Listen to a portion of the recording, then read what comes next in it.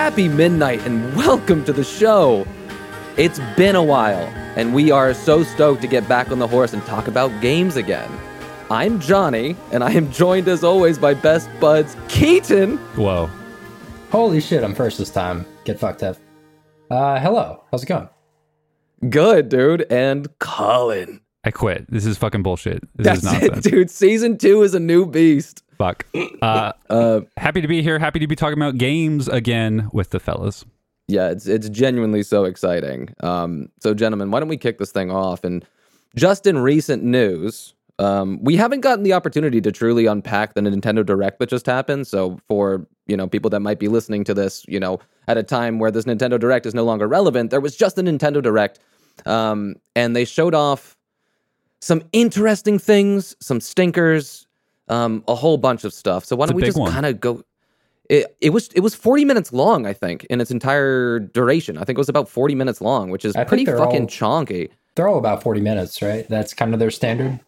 I'm kind of used to them. Maybe I'm thinking of Nintendo like indie showcases or something like that, but I'm used to them being closer to like the 20, 23 minute mark or something like that. 40 to me, I had to sit down and I had to be in a place for 40 minutes. Maybe you're just usually bored the whole time. Yeah, you're not wrong. So in the spirit of that, let's unpack it a little bit. What was your guys' favorite announcements? Colin, why don't you go first, bro? So I actually did not watch the Direct. I listened to podcasts about it, which is what people should do. It's better. When I found out they were remaking Front Mission 1, my mind exploded, and then it turns out they're doing both of them, which is bizarre. It's a series people like, but it's not one that gets talked about. It hasn't had a new entry since like 2006, I want to say. Interesting. And they're hard to get. The second one never came out in America. It's a PS2 game. There's fan translations, but it never came out in America, so that'll be a whole fresh thing. And then have you played that one too? No, I have a fan translation ready to go, but I have not gone through it, and now I'll just wait. And then the first one, there was a Nintendo DS remake that came out, which I found unplayable. So I'm very excited. I am worried because they're going to rebalance it, right? So the game still has to be good. I'm just glad that they're trying and hoping for the best. Yeah, and obviously when I saw the Front Mission announcement, I thought of you immediately, but besides the scope of Colin, is there actually a fan base surrounding this thing? Where did this fucking decision come from to do the Front Mission thing again? It's a Square Enix RPG. There is always a fan base for any Square Enix RPG series, and it's tactics in the vein of Fire Emblem, Final Fantasy Tactics. So yes, but largely no, though, right? Yeah. Kind of as you were saying, I don't hear people really talking about this game very much, inside of pretty niche circles and not with regularity. So I thought this just kind of odd, but I was cheersing for you, bro. That's pretty goddamn exciting. Is there a date on that thing? It's July for the first one, and then the second one is announced generally later. Cool. So that was your highlight. Anything else tickle your nuts pretty extravagantly? There's a lot here, man. So the other one, they're redoing Klonoa 1 and 2, which again is fucking bizarre. You again. Yeah. After they did the ActRaiser remake, they're doing these directs and they're just staring me straight in the eye as they do the direct. These games are just for me. But those games cost $800 if you wanted to buy them. So it'll be great to be able to get them on a modern platform. It's a little much. And then the only other thing real quick, we don't have to talk about it, is the Earthbound Beginnings. Yeah. That was really, really cool. I wanted to mess around with that. I heard it's not actually a great game, but I played Mother 3 recently, and I just want to get the whole series out of the way. Yeah. I just cannot believe that they're not doing Mother 3. They said Earthbound and then Earthbound Beginnings. I was just like, oh man, come on. Is this going to be it? Are they finally going to do it? So, and then they didn't. What are your thoughts? With no political context here, there are trans characters in Mother 3, and I believe that is 100% why they're not bringing it over. For real? I did not know that. They are played as pure comedy and to be laughed at. Yeah. And I think that Nintendo wants no part of that. If they real didn't already, 90s stuff. Yeah. Interesting. Well, I wonder if that actually puts a target on that game's back forever. Because honestly, I've never heard that point brought up again, but I think that's actually a really salient point. Maybe Mother 3 actually just doesn't have a place in 2022. You know, unless, I mean, there are fan translations that you can find in the rest of it. So, like, if you're really, you know, hunkering to play it, you can play it. But interesting. I didn't know that context. I feel like that has to be it because they brought Earthbound Beginnings over, right? Right. So that means they're interested in the series, and why wouldn't they do the latest entry? You know, technically that fans are clamoring for. Yeah. Yeah. You can fix that. I wonder if just like a relocalization or a rewrite could fix that, or if it's just ingrained into the story. Right. Like, yeah, I guess it depends on how aggressive the tone is or whatever, or like how pivotal it is to the comedic punchlines or whatever like that. And how important it is for the story, you know, if it's just a few one-off lines, but it is unbelievably core to the story.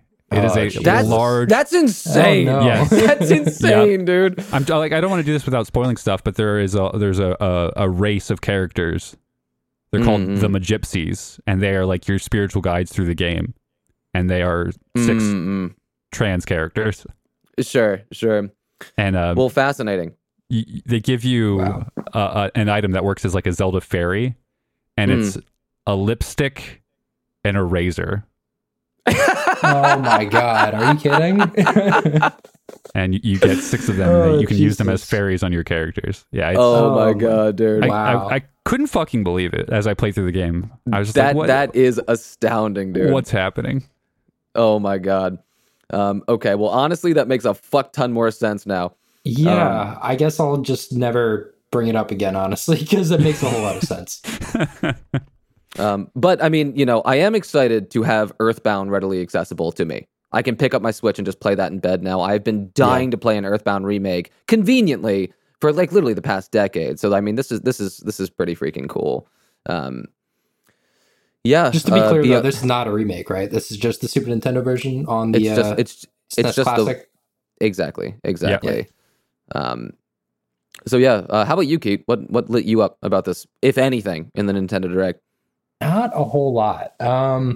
Chrono Cross being remastered and coming to the Switch is cool. Been meaning to play that for a while. I played Chrono Trigger once, like 12 years ago, like around 2010. So pretty late to the party. I would love to replay it and play Chrono Cross again. Colin, you talk about that game quite a lot too. I'm excited for it. Only heard like kind of middling or kind of mixed things about it, but you talked about it much more positively than I've heard elsewhere. So I'm very interested to see what it's all about. It's another of the classic PlayStation 1 Square games. And this is something I've been working on as a thesis. No RPGs have a good story, really. There are just like slightly more passable ones, or I think the best you can hope for is fun ones. Like Chrono Trigger is a fun time travel story. Yeah. Chrono Cross tries to go way too hard in philosophy and stuff like that. But the craziest part about this is that it's the Radical Dreamers edition. Radical Dreamers is, I want to say visual novel, but I don't know if there's any visuals actually. It might just be a text-only game that was released in Japan through the Super Nintendo Satellaview add-on. Yeah, the Satellaview. So it's so cool that they're releasing a Satellaview game. Gives me hope for the Zelda one. They just do the coolest shit sometimes, and I'm so happy with like what they're doing with ActRaiser and Front Mission, and they're on a really good trajectory for paying respect to their older library. You know, I mean, this is a Square Enix game, but Nintendo partnership is allowing it to happen. Yeah, certainly. I'm similarly excited to play Chrono Cross for the first time. It seemed like it has the vibes, dude. Banger soundtrack. It's Yasunori Mitsuda. He's incredible. Heck yeah. Any of you guys excited for Triangle Strategy? We were talking to a friend yesterday about this who was pretty freaking hyped about that. Boy, I think so. I'm not the biggest Final Fantasy Tactics fan, and I love Bravely Default, but I haven't played Octopath Traveler. I'm kind of lukewarm on that studio. But we'll see. There's so much coming up. I don't know if I'll get to it, but down the line, I could definitely see myself playing it. Yeah, one thing about that studio that does surprise me is the amount of polish that goes into those games. They're going for a thing, which I like. At least I applaud them for trying a thing and like committing to the thing. Because I mean, man, it's kind of an alienating just gameplay loop nowadays, and then to go so hard and to try something new visually with it and commit yourself wholly to that and then slap a $60 price tag on it. That's like, man, the balls on those developers for like doing that and committing themselves to it. I at least applaud them for that. I think it'll be a long enough game. It'll probably be 40 plus hours, I think. And that art style, I think they refer to it as HD 2D. Yeah, I think that is the language they're using now. Yeah. And I think it looks good. Some are better than others, but it's catching on. I think last year they announced that they're remaking the first 1 through 3 Dragon Quest games, and it looks like Octopath Traveler. Like it's like they are doing that style. So it's interesting to see how that trend keeps going. They did it with Live Alive as well, that they're bringing over or whatever. Announced, yeah. Yeah. How? No one knows. Yes. No one knows. A very awkward title. I don't know if there's much more that I want to cover in the Nintendo Direct. I mean, it ended with the kicker of Xenoblade Chronicles 3, which I don't think any of us give a shit about. That's a pretty weird one last thing. Xenogears, that's the only one I've played in the Xeno series. I do not care. I don't think it's that weird of a thing to end on. I mean, there is a huge fan base for that, for sure. And it's Nintendo exclusive. Yeah, that too. It's just completely outside the Venn diagram of us and most of our friends. I don't think I know anybody who really cares about those games, but they seem extremely popular.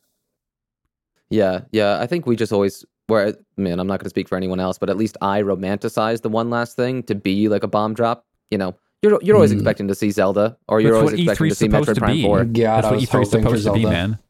Yeah, like blow my fucking mind with your one last thing. That's why I've been sticking around for 40 minutes as you're giving me all this garbage. So the last thing I want to say is that with all the cool and new stuff they're bringing, they're still going to Nintendo. They're bringing over the Wii version of Star Wars: The Force Unleashed, and there's a new Wii Sports game called Switch Sports or something. Yep. Keep doing you, Nintendo. Keep doing you. Yeah, keep doing you. We also have a bunch of new Mario Kart, remade Mario Kart stages, which you can pay a whole lot of money for. That's bonkers. That's a Wii U game. I know, and it's like $26 for that DLC, and I'm assuming most people, unless you can buy the maps themselves individually, you're just giving Nintendo $26 and saying, "Hey, this is your $26 now over the next 2 years as you decide to dole out these, remade maps." It's that's like pre-ordering. That's creepy capitalist DLC. Nintendo speak, and then it's weird. I guess I will end by saying I'm oddly sold on Kirby. I'm oddly sold on that weird freaking. I am very surprised by how sold you are on that. How instantly you were sold the last Nintendo Direct when they showed it, because I was just like, a new Kirby game. I don't know if I give a shit. I really don't. What is it that's lighting you up so much with that, Johnny? It's the vibes. I think it has the vibes. I genuinely think it has the vibes. There's a shot of like Kirby walking through this beautiful neon lit like amusement park in the most recent trailer. I'm just like, dude, we're actually going to take Kirby to cool locations.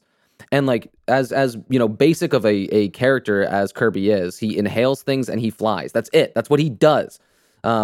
Putting him in interesting locations to me is actually like, that's simple enough of a concept that it's easy to get your head around, but then you can do creative things with that because it's so simple. The decorations around that can be interesting. So we'll see if they jump the shark. He's becoming vending machines and shit like that. Who knows? But honestly, I mean, for Kirby, that's not even close to jumping the shark. You're not wrong. You're not wrong. But I think Kirby might have the vibes. So we'll see. If I need a break from Elden Ring a month into the process, maybe I'll pick up Kirby. So that's the Nintendo Direct. Let's talk about games, boys. Video games. Keaton, you're bringing an interesting game to the table this week. Why don't you tell us a little bit about Moonlighter, bro? Yeah, I recently played Moonlighter. It had been on my radar for a couple of years. I think it came out in 2018, and I heard about it like soon after. It's one of those games that, is kind of on the back burner, in the back of my mind, get to it when I get to it. And I think it went on sale on the Switch eShop at some point, so I just grabbed it and finally picked it up. Do you guys know much about this game? Yeah, peek behind the curtain. instead of surprising the guests with games this week, we decided we were going to talk about it ahead of time.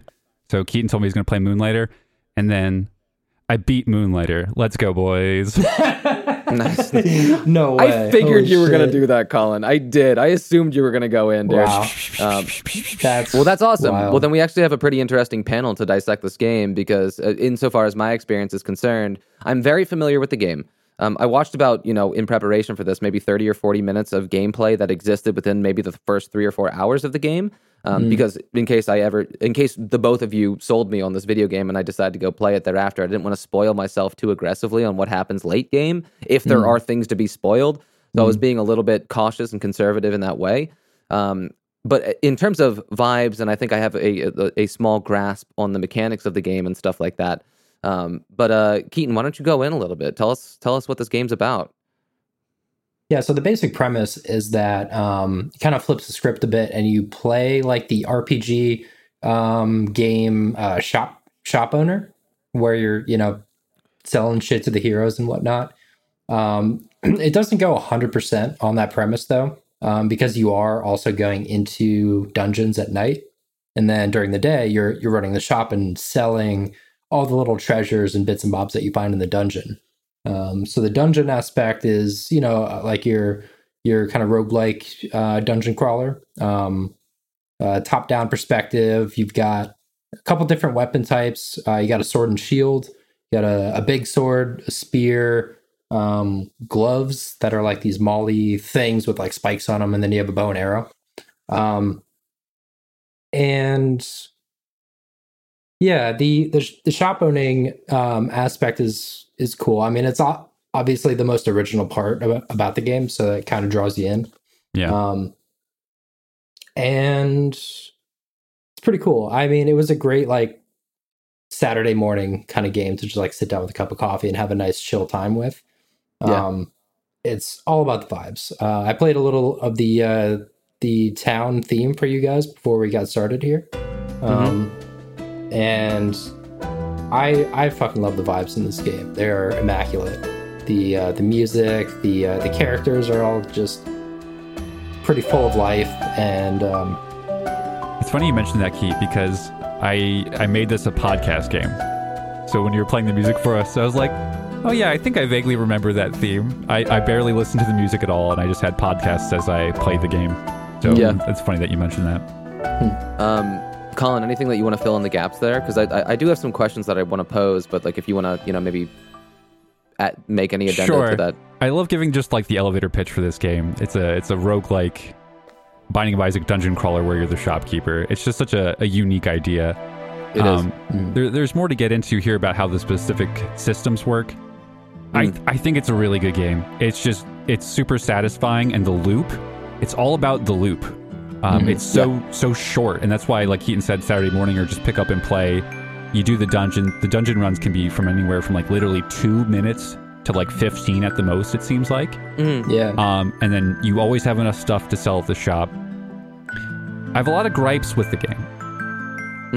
I do too. Yeah. The shop system becomes incredibly boring after the first half of the game, and there's nothing really to it. They try to set you up with this system where the customers react to your pricing, and you're supposed to use that to dial in, am I charging too much?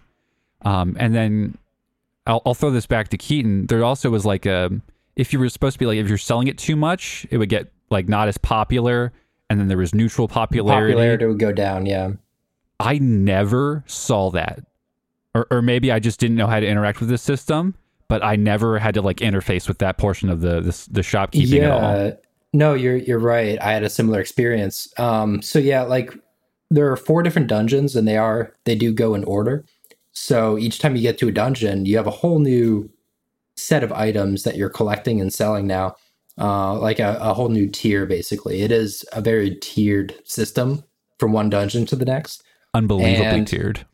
Yeah, and I'll get into that a little more in a second, but basically once you get some new items that you can sell, you have no idea what to sell them for. You do have like a ledger, a book, keeping track of all your items, and it puts them in order of a price, but it doesn't tell you what the price is. So you have to just put something on the shelf and set a price for it, and then watch how people react. And they might love the price, which means it's too low. They might be happy with it, which means it's just right. They might begrudgingly buy it, which means it's a little too high, but they'll still buy it. And that's what makes the popularity go down, supposedly. Oh, okay. And then there's supposedly where and then there's where they hate the price and they just won't even buy it. Do customers have a universal agreement on whether or not it's too high or too low, or is it like per customer? It's so like we can assume that there is baked like a within correct price. Yep. So like baked within the game system itself is a correct price for every single item, but you're just kind of like pissing into the wind, trying to put an arbitrary monetary value to each of these items when the game knows the right price, but like it's kind of like tidying it up as a gameplay mechanic to hide that price from you and have you guess. Yeah. Do you have anything to make this guess off of, or are you just being like, how are you choosing a price? Who knows what the system looks like economically? You do, because like in that book that you have, it does put everything in order, and then there's also a few cutoff points where it says, like 1,000 gold right here, which means anything above that sells for more than 1,000 gold. Anything below that is less than 1,000. So you can dial it in by like, okay, it's between like the 100 and the 1,000. It's somewhere in there. But like a good price can be distinct from like a bad price by like 50 gold. So, you have to figure out what is it between 100 and 1,000? Is it 600? It's 700, 750. So you have to find that, and you'll have other items in there that you've already sold and have found the right price on. Now you have this other one. So yeah, it's just finding the sweet spot. Which I would argue, on those other reference points. I would argue that that's just not like a super fun mechanic, a pure guess and check. And then it's really not. The other half of that is once you get the price where they're happy with it, the game auto sets the price for you. So it's like a one-time work. Oh, it automatically sets it to the last thing you put it at. Yeah. Yep. And then when you're selling the next time, you just add everything to the shop, and then it sells. Yeah, throw the whole stack on there, sell it all for the correct price. Correct price. And you're done thinking about that item forever now, basically. Like, because the price does not fluctuate. The popularity of it will not change as long as you're selling it for the right price. So there's like very little interactivity there with that system. Is there, so like, I mean, obviously it kind of feels like the shtick of this game is that it is bifurcated between the obviously running a shop and then running the dungeons and the rest of it. Is that actually the extent of the shopping element of this game, like price setting and the rest of it, or is it deeper than that? There's a few things to do as the shop owner. I mean, you have to restock the shelves because once someone takes an item, it does leave an empty spot. They take the entire stack. It seems like these people just have unlimited gold. If they like something, they'll just buy it. And there's no reason really to sell any. I guess maybe you could sell something for a very good price, make it more popular, and then maybe charge more for it. I never really experimented with that. It's not necessary. Yeah, like that's probably how it works, but that the game never encourages you or needs that level of detail in the selling. Yeah. But yeah, the interactivity as you're running the shop is like restocking shelves. If you have things that you don't know the price on, then you're trying to figure that out by putting out like one at a time, watching how people react, changing the price.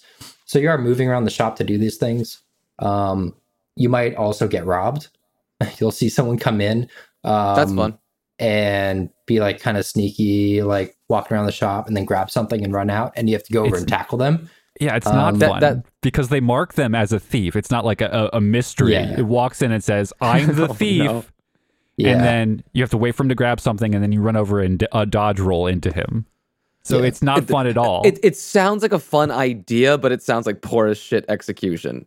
Yeah, I think you're right. That should be like trying to catch a thief in real life. Exactly. Like thieves are trying to hide the idea that they're a thief. That's the point of being a thief. Mm-hmm. Yep. Yeah, and if they get out the door, then they're gone. You're not chasing anyone out of the shop. Oh my God. So I mean, this is honestly a bit of a shame to hear, because like when I heard the elevator pitch about this game and when I was reading blurbs about it, this in some ways feels like a dream thesis to me for a video game.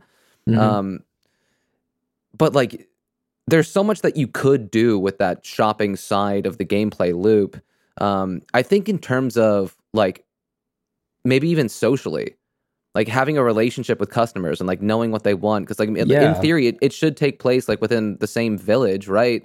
So like the people that are coming to you, like actually there's really great, in my head, narrative potential to have like people coming back, and then like you learn that they need particular types of things based off of their life and who they are. So like they show up looking for a particular type of thing because they as a person have particular needs given their life. And like slowly getting to know your customer base and the people who like you're serving. Right. That seems like such fertile ground for like making that beyond just a gameplay mechanic. It feels like doing something like that would make that special, you know? But the fact that it's just kind of like this tepid, you know, arbitrary price setty thing and tackle thievy thing, it just sounds kind of shallow. I don't know. It is, yeah. You see the same couple townsfolk come in, and they're just looking for whatever. Occasionally, you'll see like an adventurer all geared up, and they have that little bubble, the same bubble that will show you like the little cat eye thing for a burglar. There might be like a sword and shield. Which means they're looking for a weapon. So you're like, oh, that guy, he needs a weapon. Well, obviously, they're dressed as an adventurer, but they give you the extra hint just in case you missed it. Sure. So you can run to the back, go into your chest and be like, oh, I have the sword that I don't need. I'll put that out. They'll buy that. And those sell for good money. But other than that, yeah, there's not like getting to know like, oh, this lady like needs this thing. It's you've seen that same lady 4 times today. You know, like they're different people, but they're, you know, just looking for random shit. And as soon as they see something for a price that's good, they pick it up and they buy it. Yeah, gotcha. I would say there's no social aspect at all to this game. You have a relationship. You have like a mentor named Xenon who kind of guides you through the game. But it's not even an interactive thing. He just gives you some lines of dialogue in between the dungeons. It's got a few story beats, yeah. Yeah. So as Keaton said with the tiered system, and this is something I like, actually. There's, as you go in the dungeon, besides making profit from the items you get, you also want to use that to upgrade your equipment. That's the other pillar of outside the dungeon. There are 4 dungeons. There are 4 upgrade tiers. And the items for those upgrades are in specifically the dungeon that it relates to. So if you're going for the second tier of upgrades, it's in the second dungeon. Which I really appreciated, which means you didn't need to go back and forth or wonder where stuff is. That's clean. Yeah, that's really clean. Gotcha. It is clean. And basically, every time you like beat one dungeon, move on to the next, the whole thing is to just upgrade everything to the next tier so that you can make it into the boss fight and beat that. And then the whole thing starts over. But unfortunately, it's only that deep. Like, you don't earn any new skills, learn anything really. It's just kind of polishing your game a little bit with like the very few tools that you have. And it's just a numbers game. You know, you get a new set of items, they sell for like 8 times more than the last tier of items. And because the cost of everything goes up like 8 times to get the upgrades and stuff. So it doesn't matter, right? Like none of it matters. Yeah, it doesn't matter. It all feels exactly the same. Yeah, the numbers get bigger, but everything feels exactly the same.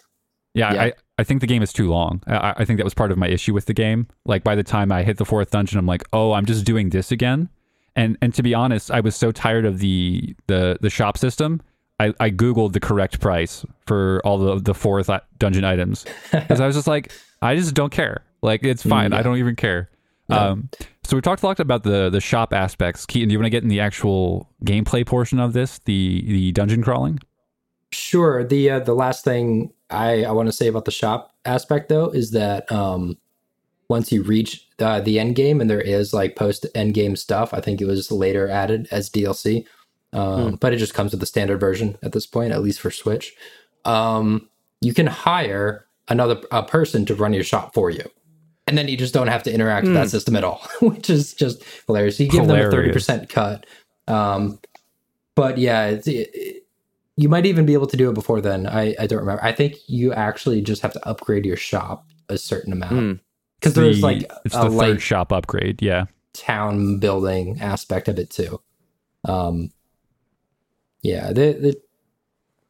The town thing is kind of cool. I mean, like there are townsfolk out in the town that you can go and talk to, and they have like 3 lines of dialogue. But then you leave them, you go to talk to another person, and they have the exact same 3 lines of dialogue. That happened quite a bit. Yeah. Nothing there. Video games. So am again, I right? the vibes are so good, but like you get things like that take you out of the experience. But yeah, let's talk more about the dungeons. What was your weapon of choice? This is important. Okay. So they start you off with the sword and shield, which is 1 weapon. And then there's a great sword, there's a spear, there's the claw thing. There's a bow. And there's a bow. I got a bow early on, so that was my secondary. You can switch weapons on the fly. So it was nice to have a ranged weapon. I used the sword and shield throughout the entire game because I didn't find any of the other 3 until like the 4th dungeon. I don't know if just got totally fucked by the RNG, but I didn't find any of that until the They like, wanted very you end. to, you can craft the training version of any of the items and work your way up. It wasn't That's clear. right. No, I totally get that. And there's like not enough. It kind of acts like it wants you to try all the weapons, but there's not enough resources where it like is viable. So I got the spear, and I think the spear is the best weapon by far. The reach just makes the game incredibly easy. And so once I set on the spear, and I was on like say my tier 2 or 3 spear, that means I would have to start going back to other dungeons, collecting resources just to try the sword and shield if I wanted to. Yeah. So once I was that far with the spear, I was like, this is it then. You know, this is what the game is. Unless you want to grind in, previous dungeons, which sounds tedious as fuck. Yeah. How does it feel? How the actual control of the character, how does it feel? Does it feel cozy? Yeah. Colin's making the hand motion. It's all right. Yeah, I agree. It's all right. You have the dodge roll. With the sword and shield, basically the entire thing is get in, get a hit or 2, and roll out, and that's kind of the entire thing. And character's not super fast. He doesn't move around super fast, so you have to be like a little bit deliberate with your timing and your positioning. Sure. I don't know. Yeah, it's okay. It's just okay. Is it hard? No. So okay, I'm gonna go on a little bit of a thing here. So let's go. I think the game, when I first started playing the game, it was incredibly hard. Keaton, do you know those the Ghost Knights that hold their sword up and do one big down slash at you? It's in the first dungeon. Yeah. Okay. Yeah. Those were incredibly hard. I found it hard to hit them and dodge out, which is why I chose the spear. You can outrange them. They'll never hit you. You just poke them, they go back. They'll never hit you. Yeah, it sounds like the spear kind of breaks the game, honestly. At least the way I was playing it. I think the game is hard, but they give you the tools to make it trivial. So I was playing the game in the first dungeon. I was figuring things out. I was getting to the second floor, third floor. The boss is at the end of the third floor. But then you start looking through the shops you have available in town. So there's a shop called The Retailer, in which you can buy the items you need to upgrade, which makes finding shit trivial. So you need 3 of those things to upgrade your spear. You buy 3 of those things. There's a potion seller that you can just buy the fancy health potions and take unlimited potions with you. There is no potion limit. You can also buy one that shows you the map. So as you're going through the dungeon, it's very Binding of Isaac. You're trying to find the boss of the floor to move up to the next level. So you just do that and it shows you where the boss is. So I would interface with each dungeon until I got the shits of it and I got all the upgrades I wanted. You buy 3 map potions and then you buy the items you need to upgrade your sword all the way. And then you go in the dungeon, you pop the potion, and it shows you where it is. And oh, man. I never fought a boss. I just stood there and tanked it and popped health potions. This could potentially reflect poorly on me for not interfacing with the game properly.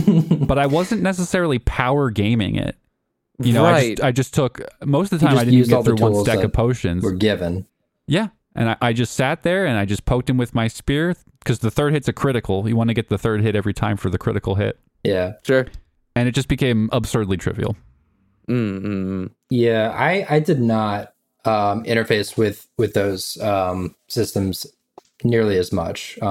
you mentioned you can hold unlimited potions. That is true. You do have to sacrifice some space in your bag for that. And you can only have 5 potions equipped at one time, and you can't go into your bag during a fight. So the most you could have is that true? For the boss fight is 5 potions. You could be holding more in your bag, but right. I thought it was just real time, and I would like possibly get hit while I was switching potions. But I think you are right. Yeah, so that shows that I never needed your bag. More than 5 potions to tank through it, though. True. Yeah, unless you use some on the way to the boss. I definitely did. Yeah, definitely. Are the dungeons? So I mean, like, roguelite is obviously thrown around. Are they procedurally generated, like Binding of Isaac? Yes. Mm-hmm. Yeah, they have some interesting variety in the actual rooms too. It's a basic, grid based, like Binding of Isaac or Zelda. With doors possibly in north, south, east, and west walls. And then there's a lot of obstacles and holes in the floor and stuff like that. Did you interface with the intentionally falling down the hole, Keaton? Did you catch on to that? A little bit. I did that a little bit. That's one of the core parts of exploring the dungeon. So in the pits, occasionally you'll see like a little twinkle or sparkle, and that's supposed to let you know that you're supposed to jump down there. And it can be one of 3 things. It'll either be like a challenge room where it's a special chest that spawns like a short wave of enemies on you, and you get like a cool item for it. The other one is just like an extremely expensive item, like the dungeon's best item to sell. And then the other one is the best one. It's a chest that allows you to send all of your currently equipped items automatically back to your home chest, which is huge. You only have 20 spots, which fills up real quickly. Sure. That's one of my other issues. Yeah. The curses, which means you can't properly stack items up to 10. So if you have cursed items, you can only have literally 20 items instead of like 100 items with stacking. So you got that, and then that just made your dungeon run twice as good. Keaton, how did you feel about the 20 item limit? At first, I was blown away that wasn't something you could upgrade. It made sense. I mean, you do have to make a call in a dungeon. When do you dip the fuck out? Because if you die, you lose most of what's in your bag. The top row you get to keep, but everything else just gets lost. And so you have to be careful. And I did like the management aspect, especially with the curses. So the curses on items, there are a couple different ones. There's one where it could be pointing in any of 8 directions, and whatever item it's pointing at, it could have a few different effects. One of them is like when you return to town, the one it's pointing at will get destroyed. But you can just put that at the edge of the bag so that it's pointing at nothing. The edge of the little grid system in the submenu. There's one that will change another item into the cursed item. So if it's a really good item, a very really expensive one, then you make it point at something really cheap that will then be transformed, and you get 10 times as much money for that now. And then there are some that can break curses, so that could be kind of fun sometimes with okay, I have this item that I can't stack on this other item because of this curse, but I have this other one that could break the curse, and just trying to figure out how to use those and arrange things to get as much value in your bag as possible. Sure. I love this part so fucking much. Oh my god, my OCD brain, it was so soothing. My favorite one was the curse breaker. So you'd pick the curse breaker and you'd break the curse, and then you could stack it up so your bag would be full. But if you hit a chest just right, you get that down to 6 open spots, and no better feeling. Loved it. So, like, I guess, like, at the end of the day, is this, I mean, it sounded like when you guys started talking about this thing that, like, there were at least generally positive vibes. Yeah, and then we crushed it for the next 20 minutes. That's what I'm saying. Like, well, I mean, this might be an example of something that is greater than the sum of its parts. I mean, as you begin to dissect it, you can, get, mildly petty about an infinite number of things. But, like, at the end of the day, is Moonlighter worth playing? Keaton, you want to go first? So this is a game that very heavily depends on what you're looking for and what you're expecting. If you're expecting a pretty intense dungeon crawling experience, it might not be for you. But like, I think leading off the elevator pitch with the running the shop part is a very good call, because that gives you an idea of what it's actually like to live in this game. Yeah, it is a more casual experience. You asked if this game is hard. I personally didn't find it very hard. Sometimes I just had to realize that I was taking it a little too casually, and just getting bopped by some enemies and thinking, okay, I need to just be a little more careful. But I was playing this pretty laid back, pretty casual, and I had fun with it. I did. It's just vibes for days. I would only play like an hour or two at a time. I couldn't play for hours and hours because the loop does get a little bit stale. Yeah. I mean, I give it a soft recommend as long as you know what you're going in for. Yeah. Yeah. I think it's awesome. I think it's a great game. And then part of the recommend for me is that it's always on sale on Switch. So it's like a fucking $8 purchase. And it just overstays its welcome. I think the loop, even with all the issues we've talked about, just go in the dungeon, get shit, sell it, upgrade your stuff, is extremely satisfying. It just simply goes on for too long. It's like a 15-hour game. And 15. Okay. And after 2 hours, nothing else happens. Some of the unlocks are interesting, but nothing else happens truly. Yeah, they really stop showing you anything new about 2 or 3 hours into the game. At that point, pretty much everything that the game has to offer. So, I mean, I guess generally, like, actually no narrative revelations, nothing interesting happening with characters or, storytelling or anything? They decide there's some story at the end, and it's fucking at the stupid. very end. Oh, no. Oh, no. I thought it was a kind of fun reveal at the end, because, like, you have the 4 dungeons, and then there's the 5th door. What's up, Colin? No, I'm sorry. I thought the reveal overall was dumb, but there was one portion about, I can say this without spoiling it, but like the true nature of the dungeons and what you were doing, I thought that was a really good reveal. Yeah, because no one really knows, like, these dungeons just kind of like appeared one day, and there are such different disparate locations. Like, one is a golem dungeon of all these these like automatons coming to life and trying to kill you, and then one is a forest. You're just like in the middle of this dense forest, and then another one is a desert. You're just in the middle of the fucking desert. And then there's the tech dungeon, where it's all this weird high-techy fantasy tech, like electricity and stuff like that. So, and then there's the mysterious 5th door, and every time you beat a dungeon, one of the 4 locks falls off the 5th door, and so everyone's talking about what's behind the 5th door, or what is it? Finding out what that was, I thought was kind of fun. It was like basically the only instance of any interesting story going on at all. That did, I keep me kind of thinking about the game and what it might be. I don't know. Sounds like Colin hated it. I thought it was. Not going to say too much about it, of course. But. I'm being a bit hyperbolic, but it's just an example of them, like knowing what they were doing. They were trying to be too cute with it and try to make a bigger story. There was nothing leading up to it. There was nothing to reward that payoff. They just decided this is what's going to happen, and the story we're talking about is 10 minutes maybe total of your 15-hour game. There's the premise of the story is, as you said, Keaton, the 5th door, and what's behind the mysterious 5th door, and then that's the first minute of the game, and then at 14 hours and 50 minutes you get story for the last 10 minutes, and that's the total story in the game. Yeah. So I mean, it sounds like maybe the recommendation here would come from, if you're looking for a good touch and go kind of game. Perfect. This feels like a great thing to pick up, get in, and just do a gameplay loop. Maybe spend 30 minutes playing the thing, set it down. Maybe not a main game for you, but maybe if you're looking for something a little more, just pick up and play. Yeah, this is a great counterpart to like something like a From Software game, where you just need something to chill out a little bit and break the pace.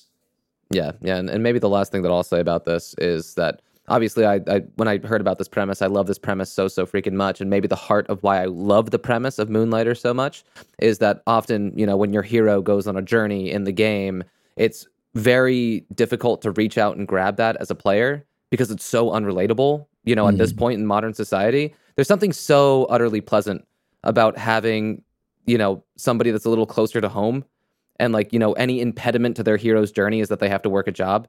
There's something about that is really, really charming. And like, actually, like, I think it helps an audience connect to it because they actually see the impediments of, just committing yourself fully to a hero's lifestyle. There's something about that I quite, I think that's really, really neat. And I applaud the developer. Shout out to the developer who is Digital Sun. Digital Sun. Shout out to Digital Sun for at least trying something new. And just hats off for that, for sure. Makes me really excited if they do a Moonlighter 2. And yes. The pitch and ideas is still brilliant. They just need to figure out how to properly get the shopkeeping to work properly. And then, as we discussed, I think you do add the social elements, a town, an actual story that you service throughout the game instead of just at the end. Yeah. If they could flesh some of these things out, it'd be great.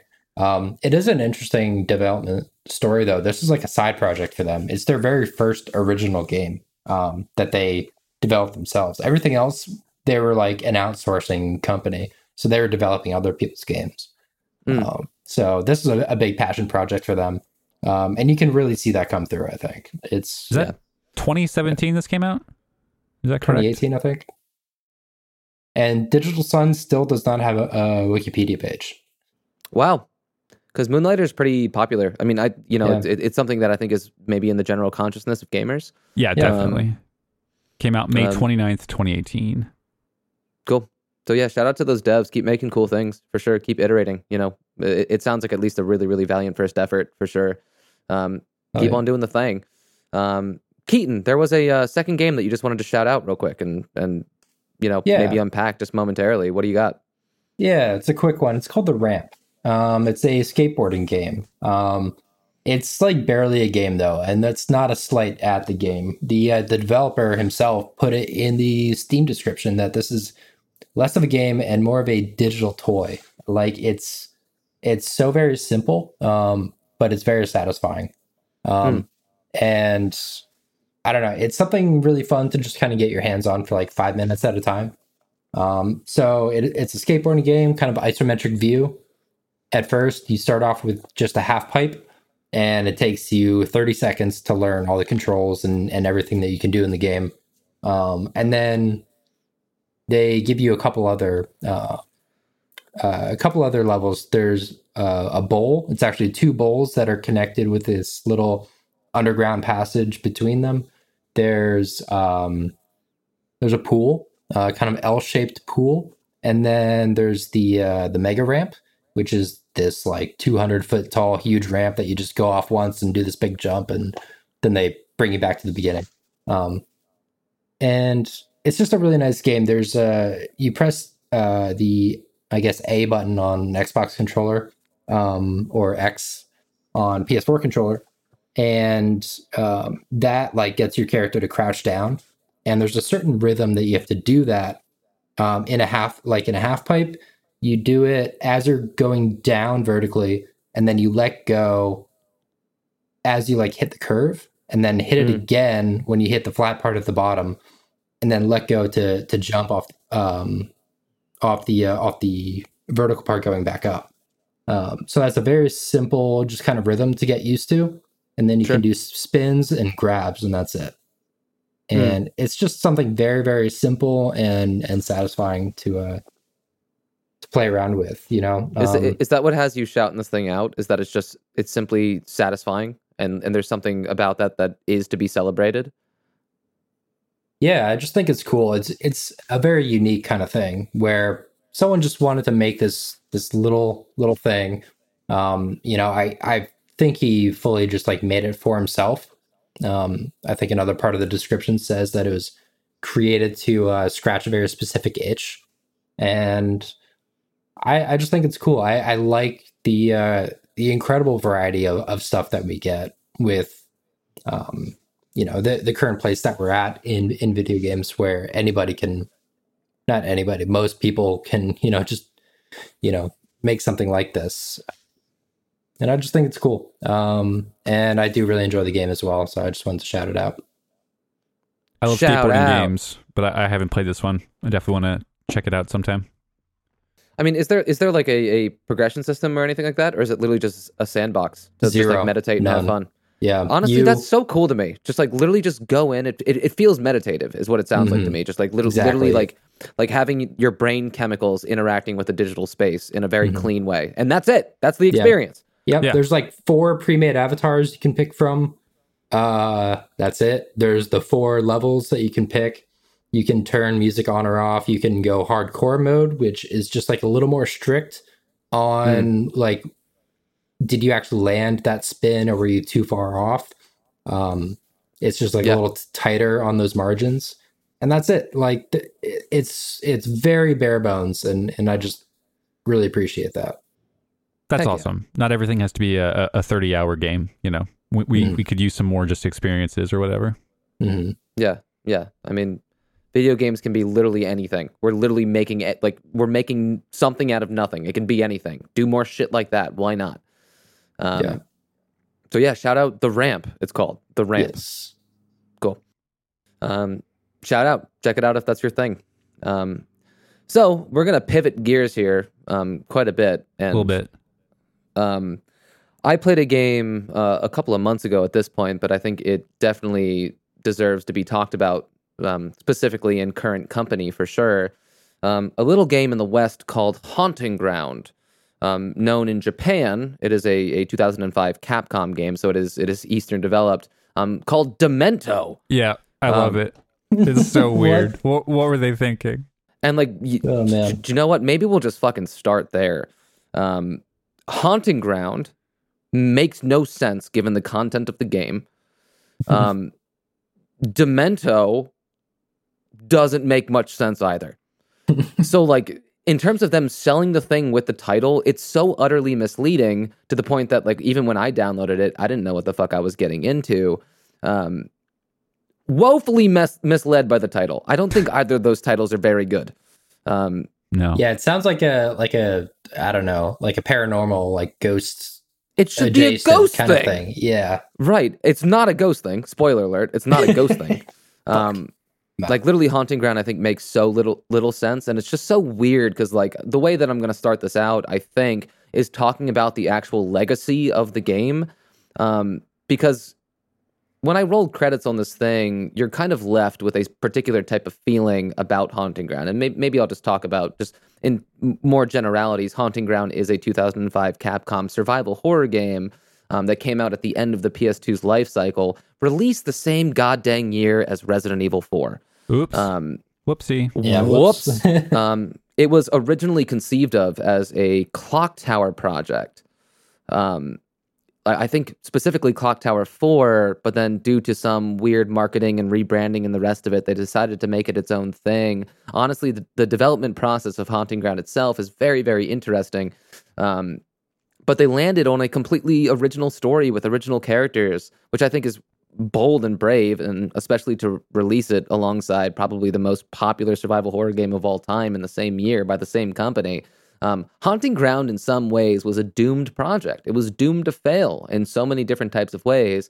So like, I mean, to start there, it's weird the frequency and I guess just general regularity that I see people speaking about this game lovingly. In 2022, I'm a part of a bunch of different like survival horror communities online on different socials and the rest of it. And man, the love that this game gets in 2022, it's remembered so fondly. And I don't necessarily know where that mythos, where the source of that mythos necessarily comes from. It is currently, if you want to get a physical copy of the game, it's like $500 or $600. You know, it sounds right. Yep, sure. Like because it sold like 10, so that's all that's out there. Right, and especially like in the West, you know, like this game didn't sell well at all. It honestly didn't even review that well.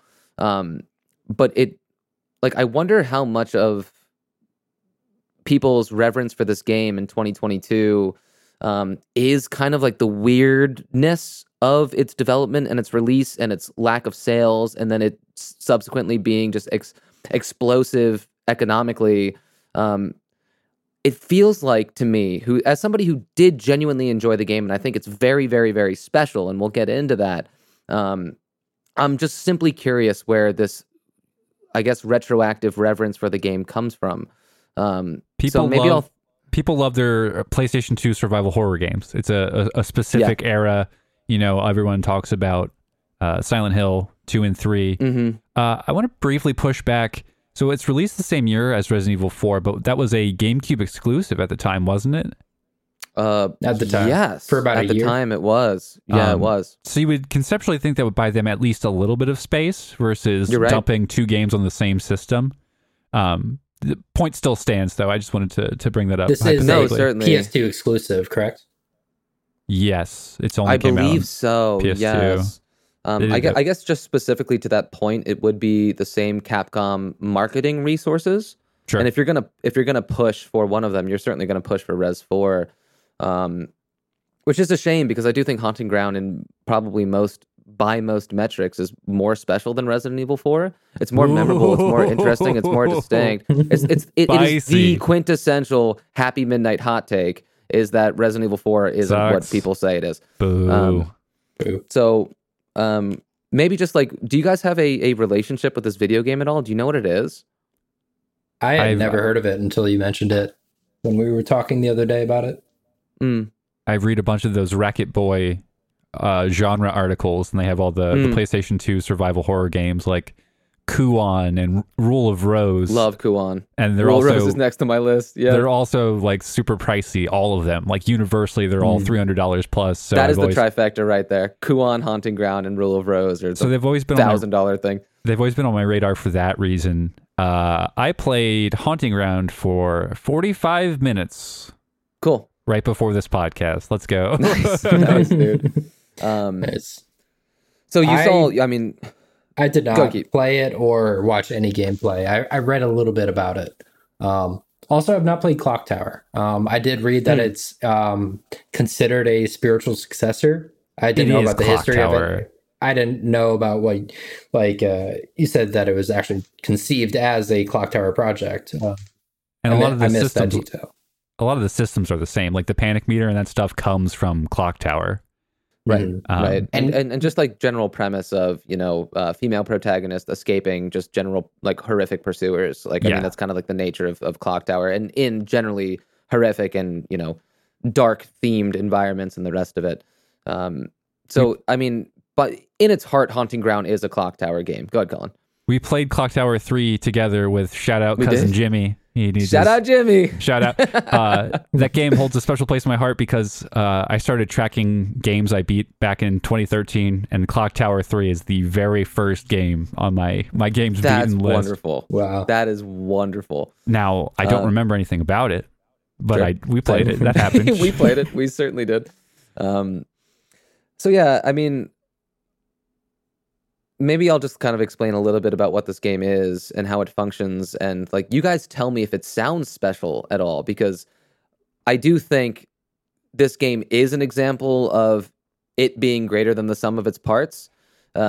Because at this point in 2005, it's just another survival horror game. It's just another survival horror game. And we know what that means. You know what I mean? It is Haunting Ground belongs in that exact same gallery alongside all of the other mid-2000s to late 90s survival horror games. So we're dealing with fixed camera angles. No tank controls. Which drove me fucking crazy. It's fucking bullshit. Yeah, and I scoured those options looking for them. I can't believe that you would keep the fixed camera angles, which I love. I absolutely adore fixed camera angles. I think it's so directorially interesting. Yes. It's so creative, and it allows you to curate frightening moments, especially when you're being pursued constantly, where you turn a corner and now you no longer, just like Fiona, the main character's name is Fiona, no longer has eyes on the pursuer. You similarly don't have eyes on the pursuer because you don't have camera control. You can't just rotate around, break the fourth wall, and no longer have eyes on who it is that is pursuing you. It's terrifying. But yeah, no tank controls I found very, very odd. But other than that, it takes place in a dark, European, probably Gothic era castle. You're doing just very simple puzzle stuff. You're doing inventory management. It is a pursual horror game, so the actual crux of the experience is being pursued by 4 different distinct antagonists throughout the experience that kind of ramp up both narratively in intensity. The worst kind of horror. Continue. I largely agree. This game, I didn't mind it so much, and maybe we can talk about why that is. So you play as Fiona, who is an 18-year-old, just absolutely stunningly beautiful female protagonist, and that's largely the point. She's supposed to be super beautiful because this game plays with voyeurism. That's kind of like the name of the game, is voyeurism. You always feel like you have watching eyes on Fiona, and the camera angles and they're all fixed camera angles, and you're like it kind of instills you with this feeling of you're not in control of Fiona, but you're watching Fiona along with the antagonists in the game, which is really, really effective. Weird. And honestly, it's a creepy and really powerful concept. So you as Fiona are going throughout this castle, and you do learn that you are the princess of the castle. You're actually inheriting this castle, and you have as the player learn that, or Fiona learns that? Fiona learns that very early on. A character in the castle basically, reveals this to her. Something happened to her parents. She does have some weird memory flashback type of thing where she sees her parents, her included, get in some type of car accident, which is like it plays kind of with your temporal expectations about the game a little bit. You think it's actually this game could be taking place in like the 1500s or the 1600s, and then they have a flashback where she's in an automobile accident. So the flavor of that is a little disjointed, and you get that in the opening cutscene even. So you as Fiona are basically trying to learn what your parents were up to. Fiona possesses something called the Azoth, which is this special principle, the special, it's honestly super sweaty and cringy, but it makes her special. And her pursuers want this element of her, that the fact that she has the Azoth elevates her to this place of specialness where her pursuers then need to get this thing from her. So you as Fiona are basically going throughout this castle looking for your answers, knowing that you are in fact the inherited, or you inherited the castle itself, so it's yours. But then why do you constantly feel like you're on the receiving end of antagonism constantly?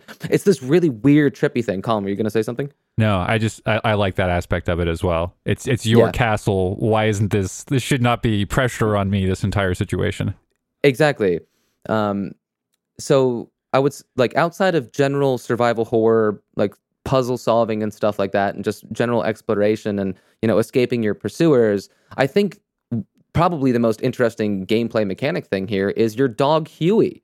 You have a little white German Shepherd that accompanies you throughout the entirety of the experience, and he's a Fiona, good boy. He is a very good boy, and you better treat him well because the endings in this game are dependent upon how well you treat Huey. No fucking way. Yes. All right. Yes. Wait, the most important thing though, can you pet the dog? You can pet the fucking dog. You can pet the fuck out of the dog. There's a whole animation. The dog. You can play fetch with the dog. So good. So the thing is, Fiona, largely the point of Fiona is that she's absolutely and utterly a victim. She's helpless. She's pitiable. And every expression that hangs on her face is one of utter pity. You just feel so utterly bad for it. And she's just suffering. She's suffering the entire time. She's terrified. She's in over her head. She just wants peace, and she's nothing but terrified throughout the entirety of the experience. So Huey actually serves, I guess, the function of being the muscle. So if one of your pursuers, Fiona can only basically hide in the game, but if one of your pursuers actually antagonizes you, and there's boss fights with each of the pursuers at the end of their section of the castle, you can use the right stick to control Huey, to have him attack or to growl or to patrol and things like that, which is fantastic. You turn into a room and your pursuer is there. You just say, Huey, go get him. And he goes for the jugular, and then you get out of dodge and you run away, and you just hear in the distance what is going on with your dog, whether or not he gets kicked off, or if he goes down, or if your pursuer goes down. It's really, really neat. And then you have to train Huey. When he does something well, you have to praise him. And when he does something that you don't like, you have to scold him. And that there's an invisible friendship meter with Huey in this game that actually matters in the end. And this bond specifically, I think, is so fucking special. It wouldn't feel the same if Fiona's like confidant in the game was another person. The fact that it is a dog who in many ways is as helpless as she is, and like they're relying on each other, but it's a wordless bond between one another. It's really, really fantastic. I played the game for 45 minutes, concluding with me basically getting Huey to join my side, and I was fucking blown away in that 5 minutes that I played with the dog. It starts out, and this isn't too spoilery, but he's chained up. You rescue him and you send him off, but eventually he comes back to you. And that first moment when it says up on the right stick to bite the guy, and you bite that fucker and he runs away, you feel so fucking powerful. It's amazing. And the dog came out of nowhere to save you. You thought you were going to be dead. And then she's on the floor like distraught because obviously that's what would happen. And then she just fucking instantly bonds with the dog. You know, she's like, you came back for me. She remembers the name, and then they keep going from there. And I was just like, holy shit. You know, I didn't see that coming. I thought this was funny because I played this on my PS2. This is a recommendation to anybody who hasn't done the PlayStation 2 free McBoot mod. You can load up games onto a hard drive, and then, of course, you're backing up your own games. You wouldn't download games. That would be crazy. Of course not. And then, so I just played Haunting Ground on my actual PS2 on the CRT. That's so cool. But part of that is I didn't see the cover of the game, so I had no idea the dog was coming, actually. So that was that's awesome. A funny little side portion of playing it that way. Yeah. I mean, the heart of Haunting Ground is the relationship between Fiona and Huey. And like the way in which they fill in each other's mechanical gaps is just, it's oddly satisfying. And the relationship is just so tender. Where like there are a couple of times throughout the experience where like genuinely you are fearing for the other's safety. There are times where you fear for Huey's safety, or you're separated or something like that. And like the hole that it leaves within you when you're not with Huey and you don't know where he is profound. It's truly, truly felt. So I do think that honestly, the pet bonding mechanic of this game is the heart of its distinction compared to its other, survival horror peers in terms of the way in which this game plays, because otherwise you are just hiding under beds and in closets and stuff like that when these antagonists are pursuing you. So, I mean, I, in some small way, do give this, I'm of the same mind as you are, Colin, where I am not a fan of pursuer survival horror. It's not interesting to me. Honestly, it's tedious and confusing. Like your Outlast. Like your Outlast, like even that's I think Resident a great Evil example. 7, honestly, not a huge fan of that game, though. Sure, I'm in the minority there. Yeah, I love Resident Evil 7. But Keaton, how do you feel about this style of game? I have not played a ton of like pursual horror. Like I said, I haven't played Clock Tower. I do think I would enjoy that. I do. I don't know. I like that. Like that blood pumping feeling of, like being chased, you just gotta like get the fuck out. I don't know, like that really does like get my heart going. It like elevates all my vitals and everything. And it's fun as long as it doesn't last super long, or it's not like super obtuse or frustrating about like, figuring out where to go and dying over and over as you have to figure it out. It's kind of a delicate balance there, but I mean, I loved it in Resident Evil 7. I thought it was super cool. Trying to figure out like where you're safe, where you're not, kind of poking your head in a door, seeing the person in there and having to get the fuck out. Yeah, it is certainly adrenaline pumping for sure. I mean, if there is a word for it, if it's done well, because like if it's not done well, then it's boring. It's the exact opposite. You're just like, you literally feel like helpless in ways that are mechanically uninteresting or frustrating or something like that. I'll say for Haunting Ground, it was a mixture. It was certainly a mixture. Because you do deal, as I was saying, with 4 different pursuers throughout the experience. The first one is the groundskeeper at the castle, and he's like this ginormous, orcish looking dude who's just not there mentally. And he thinks Fiona is one of his dolls. He's like a doll collector as well. And she's just like this. It's a great introduction to the themes of this game, where like the idea is all about Fiona's purity and perfection. And then he literally sees her as a doll and can't distinguish between them. So there's something, dark and interesting about that. The second pursuer is the maid of the groundskeeper of the actual castle itself. And she's too smart for her own good, which makes it really, really frustrating. She knows exactly where you are all of the fucking time, which makes it so frustrating. And like, even at its worst, is she knows familiar hiding spots in the environment where you're going to go, where like she will be literally chasing you. You'll go into a room where you know there's a hiding spot. You'll open up the hiding spot and she's in there. And you're like, what in the fuck? This is insanity. But like, I mean, as always, when a video game gives you two goals simultaneously, it gets really frustrating where like I have my head set on solving an environmental puzzle, and then you throw a pursuer in there, and now I have two goals simultaneously. One is to get away from the pursuer and not get a game over screen, and the other is to solve the thing that I'm like racking my head against. That sense of frustration is pretty profound. That sounds really frustrating, having to do both at the same time. I would much rather have them split. Right, because then you feel like while you're hiding, you're simply biding time until you can get back to the task on hand. And there's something about that just feels like I'm literally wasting my time. You then, in the third pursuer in the game, literally has a gun that can one-shot you, which is just so fucking annoying, because even if you're like all the way down the hallway, they can just fucking get you in the back and brat you, and then you go down and it's a game over. I will say I didn't get too many game overs in this game. I think maybe I might be hyping up a little too hyperbolically the annoyingness and the danger of these pursuers. I think maybe more interesting than the mechanical stuff is that, honestly, just the narrative relevance of it. The maid character who pursues you second, she's not fully human.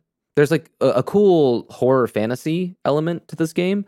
It truly feels like a dark folk tale in some ways, which is cool to play with, a different energy that isn't like obviously like Resident Evil Biohazard stuff, or, Silent Hill, which is more like nightmare driven. This is kind of like fantasy in flavor. You're dealing with like princesses and like, weird creatures and stuff like that. So the maid isn't fully human. She's envious of Fiona's like literal sex characteristics. Like she wants Fiona's uterus. Like how weird is that? She just wants to give birth. So she's pursuing you to get your uterus.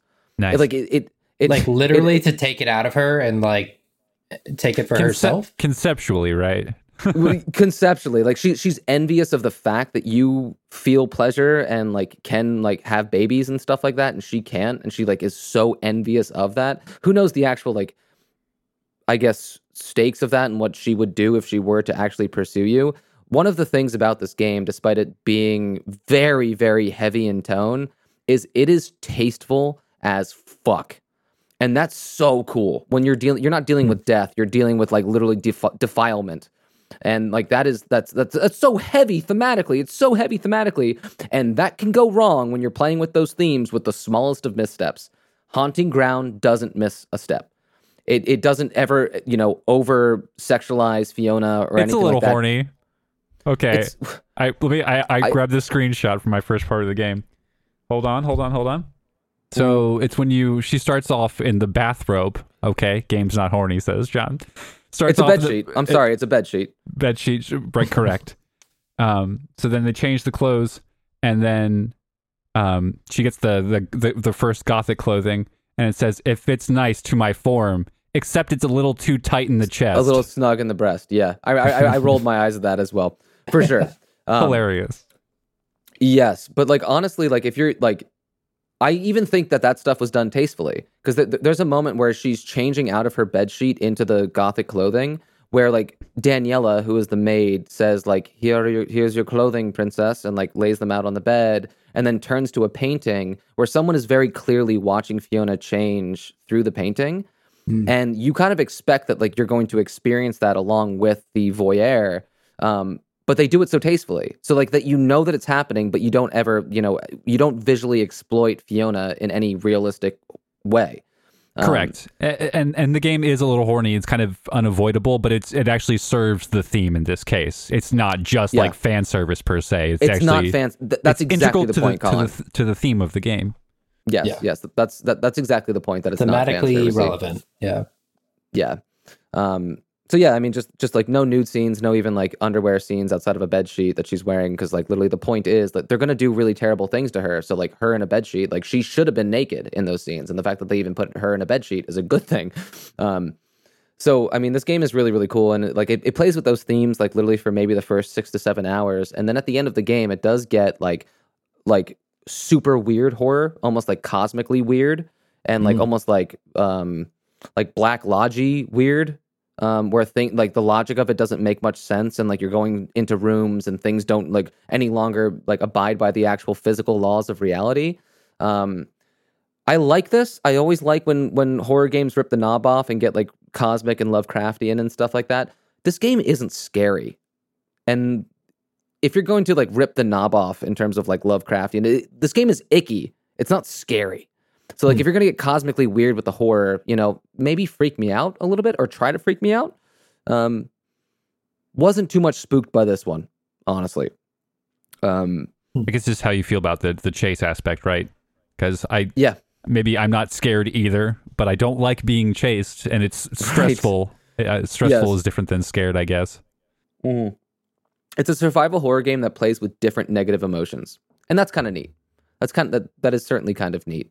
Yeah, that's cool. It sounds like they're working with things just like other than fear, like there's exactly, Keaton. Something to be said about like making the scariest game possible, like Resident Evil 7, I think is scary as fuck. But it doesn't play with a whole lot outside of just fear. So playing like bodily fear. Playing with like pity and like anxiety, and I don't know. It does sound a little more textured, a little more interesting. Yeah, for sure. And like Fiona obviously is going through an incredibly stressful situation. She does have a panic meter, and like when an enemy hits her, it doesn't necessarily like do damage to her. It stresses her the fuck out. And when she gets so stressed out, she like actually has like a panic attack and freaks out. And the screen goes into like weird frenetic colors, and like you don't have full control over her anymore, which sucks when you're being pursued, obviously. And she's like tripping over herself and like running in odd directions and stuff like that momentarily, and you have to like regain control over her. So yeah, it's not really this game doesn't play with like the fear of like getting your arm cut off or dying. It plays with something weird and like mental and psychological, and it just feels like it's playing another game entirely. So, I mean, yeah, this game is special. It's gorgeous. This is one of the most beautiful PS2 games that I've ever seen. I was blown away. I couldn't believe it. The CG cutscenes, and then it's not like pre-rendered backgrounds. It's fully 3D environments. Yeah, and no load screens. No load screens. How weird is that? It's ridiculous. None? Yep, it's crazy.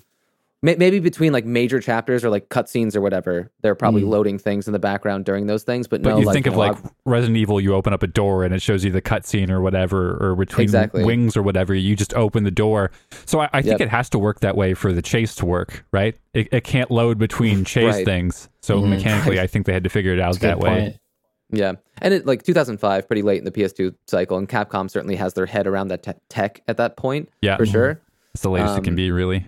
But like I am, hard pressed to find a more beautiful video game on the PS2 than Haunting Ground. It is stunning. Fiona is fucking beautiful. Huey, incredible, moves fluidly and naturally. The environments are stunningly beautiful.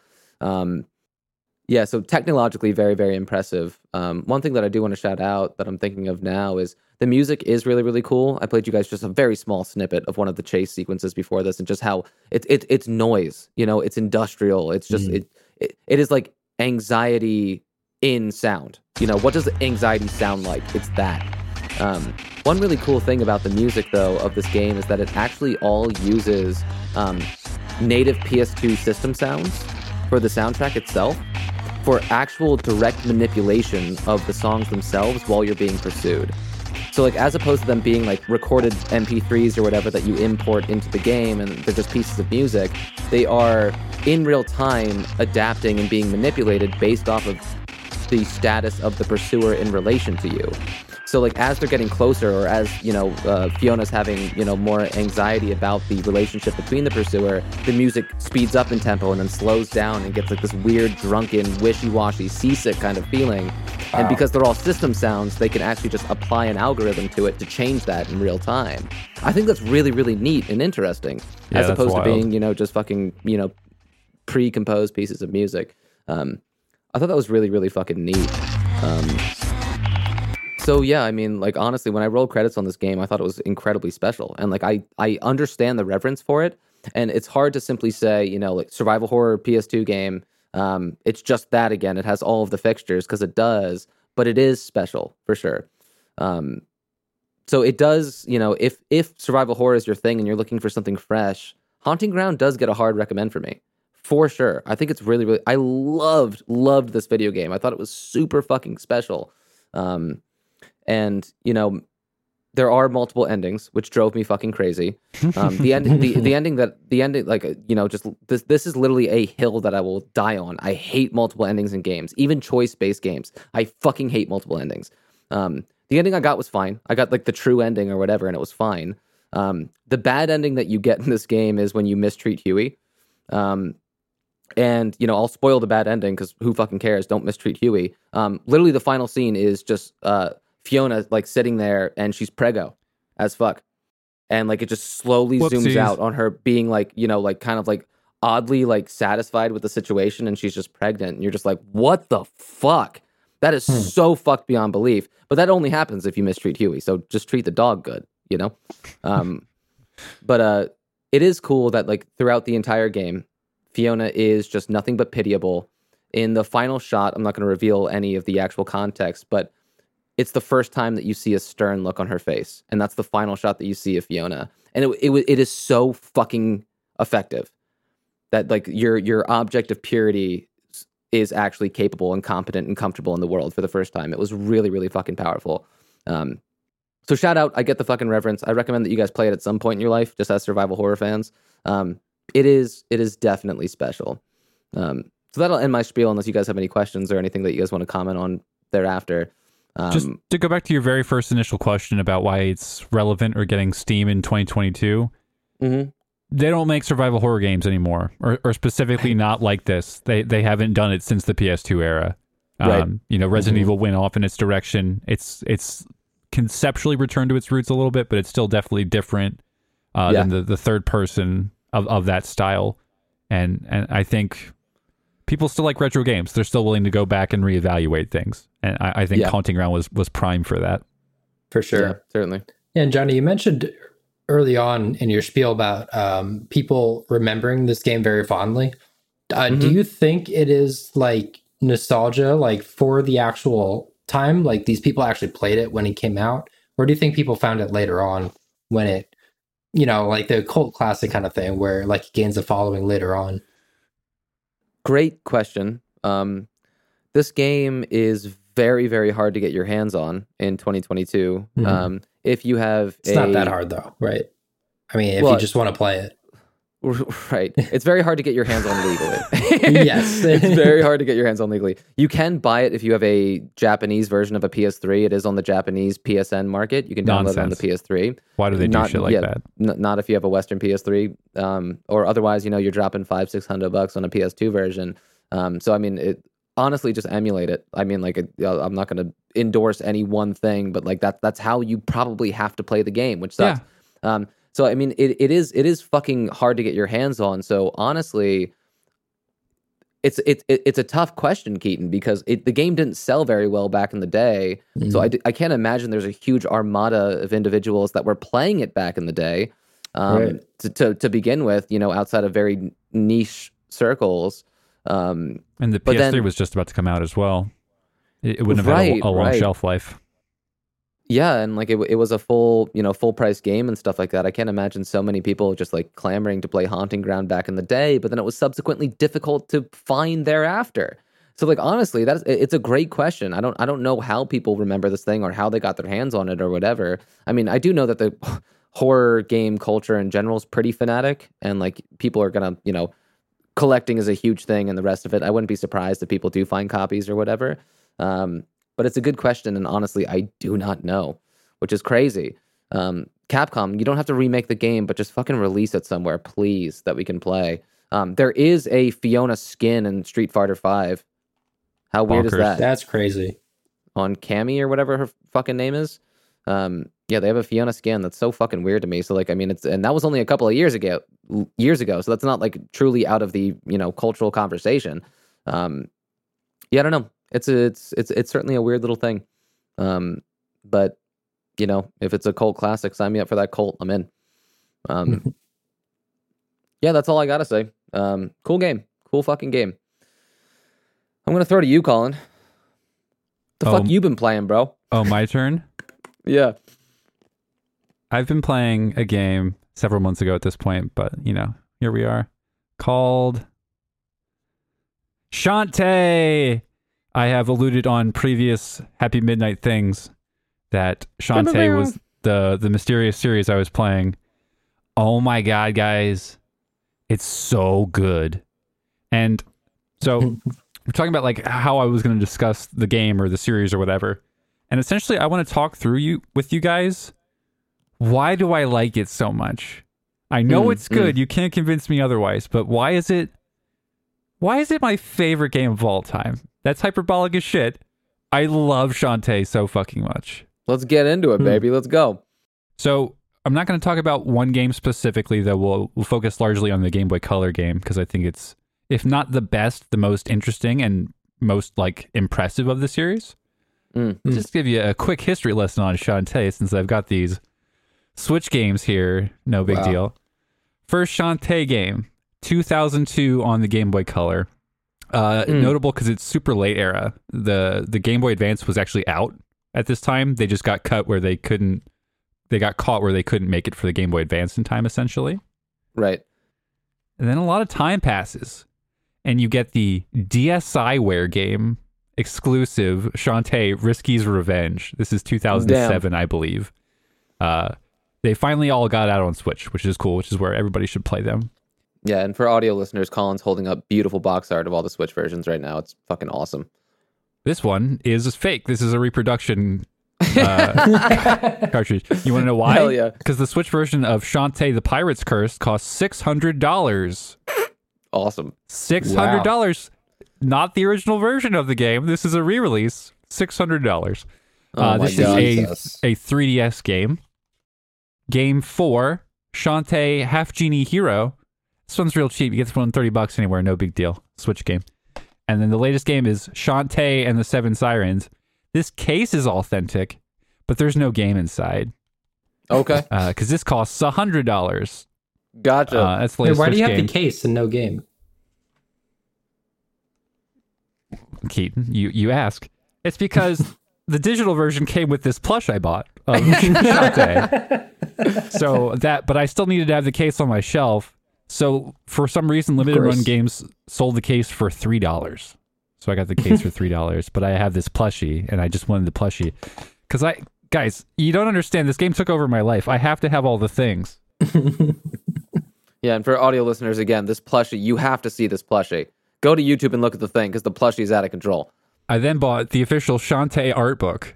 Wow. Oh my God. Which is a ginormous book of all the sketch arts for all the games, and it's beautiful and wonderful. This game does have the whole series has a great art style. I do really like it.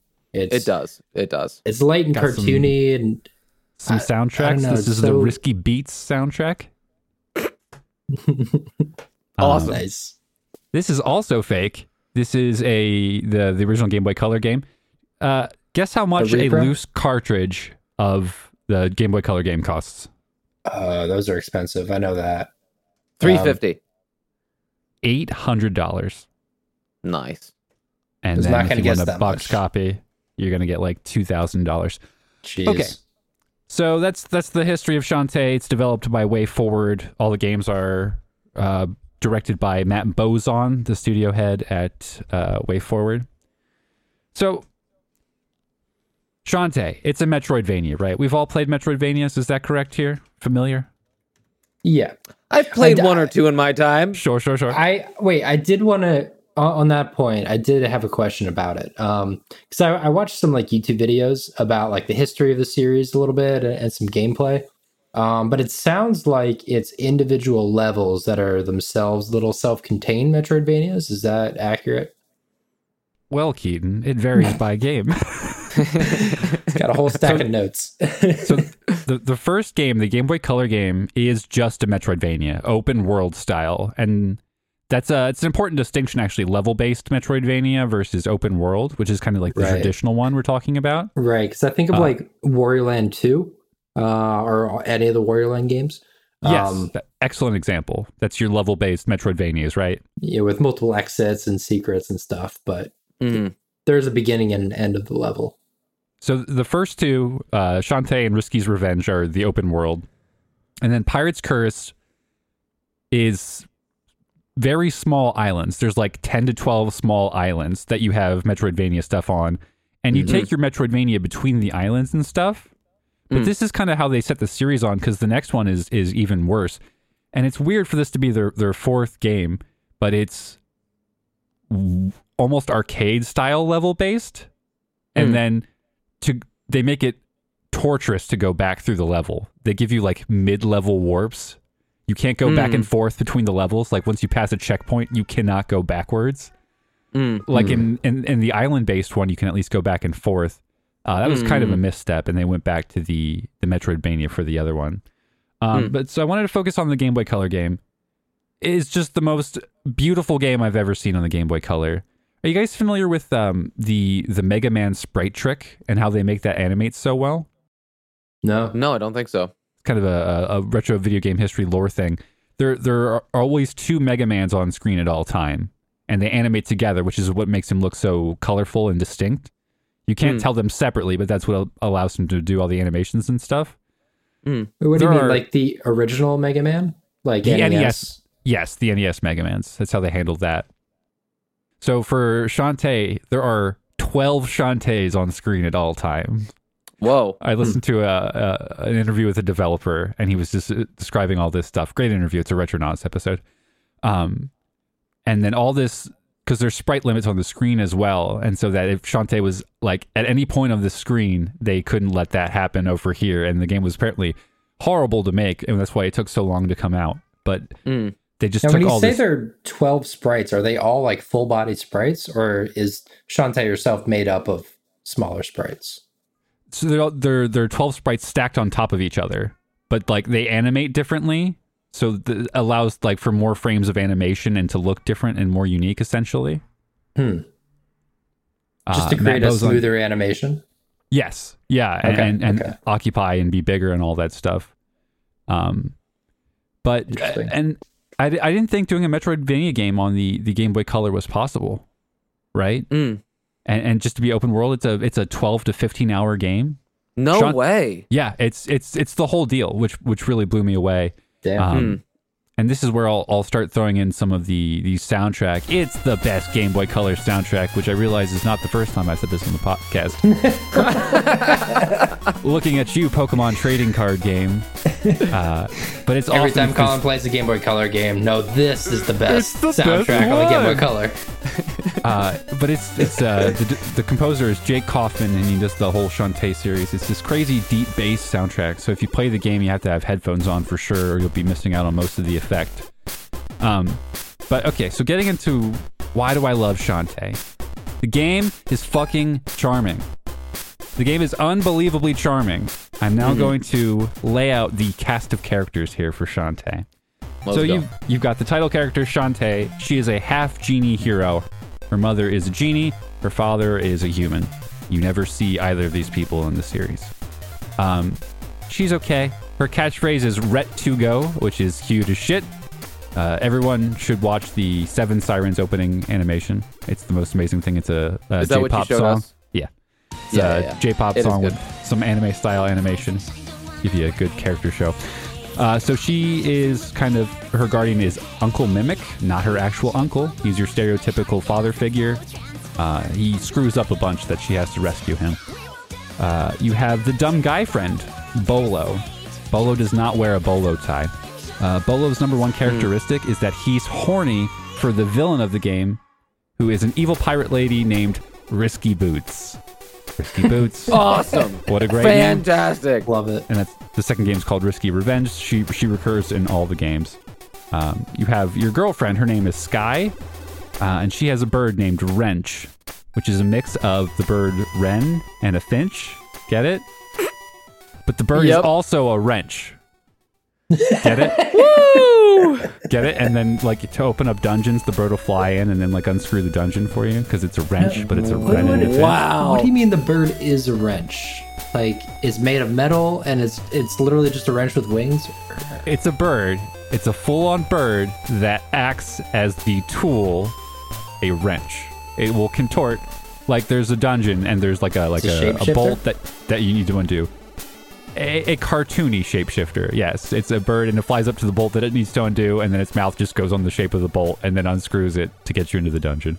Fantastic. It's amazing. Okay, getting into some of the weirder stuff, because this wasn't weird enough. She has another girlfriend named Roddy Tops. Roddy Tops is a zombie. She starts out as a villain, but becomes her best friend. There's a group of zombies. She has brothers Abner and Poe, and they want to eat your brains. Zombies and Shantae, they want to eat your brains. Roddy Tops, the whole first game is trying to eat your fucking brains, bro. Pop quiz. How do the zombies stop themselves from wanting to eat brains? I don't know. Coffee. They need coffee. They're coffee connoisseurs. They drink coffee. Sure. They don't need to eat your brains anymore. They're very nice people. They're best friends now with Shantae. It's fantastic. This is cute as fuck, Colin. All of this is so cute. I'm all about this. We're charmed straight off. Yes. I think that's it for the characters. Risky Boots is incredible. She's a very busty blue pirate lady that Bolo wants to get it on with all the time. And this is a franchise villain, you said. Franchise villain. Yeah, your Dr. Robotnik's, your Bowser's. She's in every game. They try to subvert it a little bit at some points. Sure. And the characters that you were just describing, you were kind of talking about some transformative relationship stuff in terms of being like, at one point the Zombos being like bad guys and then coming. Is this cross game stuff? In one game they were bad guys, and then like are these relationships enduring across all iterations of the game throughout the series' lifetime? Yeah, that's one of the cool parts about the series is it's all linear. The first game, and then the relationships grow, and you are kind of meeting them. Like they've met before, but like the initial relationship is forged in the first game. And I think this is one of the unique characteristics of the series is the game worlds are almost the same the whole time. There are definitely differences. The world is called Sequinland, and it all works in the same way. Like the fields are always to the right of the starting area. And as the game goes on, it gets different. The fifth game, she goes to a different island to get out of that. But it was both, I think, a weird choice, but satisfying to kind of know what you were getting into. Sure. And they would iterate and improve the graphics as it went through. We were talking about it started as pixel art, and then it went into just like really beautiful 2D sprites by the end of it, HD 1080p stuff. I love the art style of the most recent two. Absolutely gorgeous. This is what I wish more of these like 2D games were like. You can do a game that like, pays a lot of reference to the old school, 2D platformers, but it doesn't have to be pixel art just because it's doing that. You can do so many things, and everyone just going straight to pixel art every time is a little disappointing. I don't necessarily dislike pixel art, but it definitely feels overused at this point. So, you don't have to go 3D. It doesn't have to happen, Yeah, that doesn't have to happen either. Started in 2002. The last game came out in 2019. Yeah, that's pretty long. Yep. Yeah, and it's They've got always this done gorgeous well. hand-drawn art style. Just love. Yeah. 17, 18 years. I think staying mostly under the radar is kind of impressive. Why they keep making them, right? Well, that's why like hearing that actual stretch of time like said out loud was surprising to me, because there's something about Shantae that I think of as like a modern video game character, but that's simply not true. She's a 20-year tenure. That's crazy. Yeah. It's just like one of those things you don't understand, like all video game fandoms. It's impossible to grasp it all. There are enough people buying these games that it makes sense for this. Not Nothing Studio. We were talking about some of the games they make. They're doing the new Advanced Wars boot camp thing or whatever that's coming out. Right. They're a well-known studio, and they haven't like been bought out or sold the Shantae IP. It's a passion project for them, which I think is really cool. Shantae was designed by the director's wife, Erin Bozon, and it was just one of her characters that they eventually made into a video game, and it became the franchise. Yo, she cute though. Also fucking charming. Okay, so the last character I wanted to bring up is the best one, Squid Baron. He is a giant squid, and there are barons of Sequin Land. There's Techno Baron, there's Squid Baron, and the barons change between games. They're the bad guys. So Squid Baron is this giant squid, and he's the fourth wall breaker of the game. And so the first time you meet him, he's just your typical bad guy. You beat him up real good. He's the first boss, and it's no issue whatsoever. You meet him in the third game, and before you fight him, you have a conversation with him. He's just on an island, and he's like, "Hi, Shantae, what's up? I missed you." And he's like, I was just really upset. I thought I was more of like a fourth boss character, not a first boss character. This is bullshit. And Shantae is like, "I'll help you, Squid Baron." And from there, eventually he goes on until he's almost like the penultimate boss in the fifth game and stuff. So it's a meta game. They will comment on the actual meta experience of the thing, or no? It's mostly Squid Baron. The entire experience is not there, but that is Squid Baron's purpose, is to comment on everything like that. Beautiful. So that's mostly. I just needed to get this out of my system, guys. This has been in me for months. I just want to go and talk a little bit about the games specifically. So the first two are just largely similar Metroidvania games. And then the third one is where it became the level-based Metroidvania, which is where I think the series took the bad turn. It just doesn't go well. It still operates in a Metroidvania way. You're just adding infinite loading screens. Like, to go try your ability, you have to run to the boat, get on the boat, go to the other island, and try your ability. If you're playing Metroid or anything like that, you can just explore the world fluently. And then Half Genie Hero specifically is rough in that way. Half Genie Hero is interesting in that it was a Kickstarter game, and they're continuing to add modes to it. It's the first game where you can play as there's like a friendship mode where you play as Bolo, Sky, and Roddy Tops, and they all have different modes, and it's an entirely different game. That game has like infinite content. And so the fifth game is an Apple Arcade game. Isn't that wild? They were really specifically commissioned by Apple to launch this is when the Apple Arcade was coming out, and it released in 2 parts. And that's where I first heard about the game, and that was the first Shantae game I played. I eventually went back to Pirate's Curse, but I tried it on Apple Arcade. Thank God they've rescued it, and you can just buy it on Switch as a final product now. Sure. I was looking it up. They just did an update late in 2021. They added an entire new definitive mode to the fifth game, which I thought was pretty wild that they're still supporting that game. And boy, I'm just looking forward to the next Shantae game.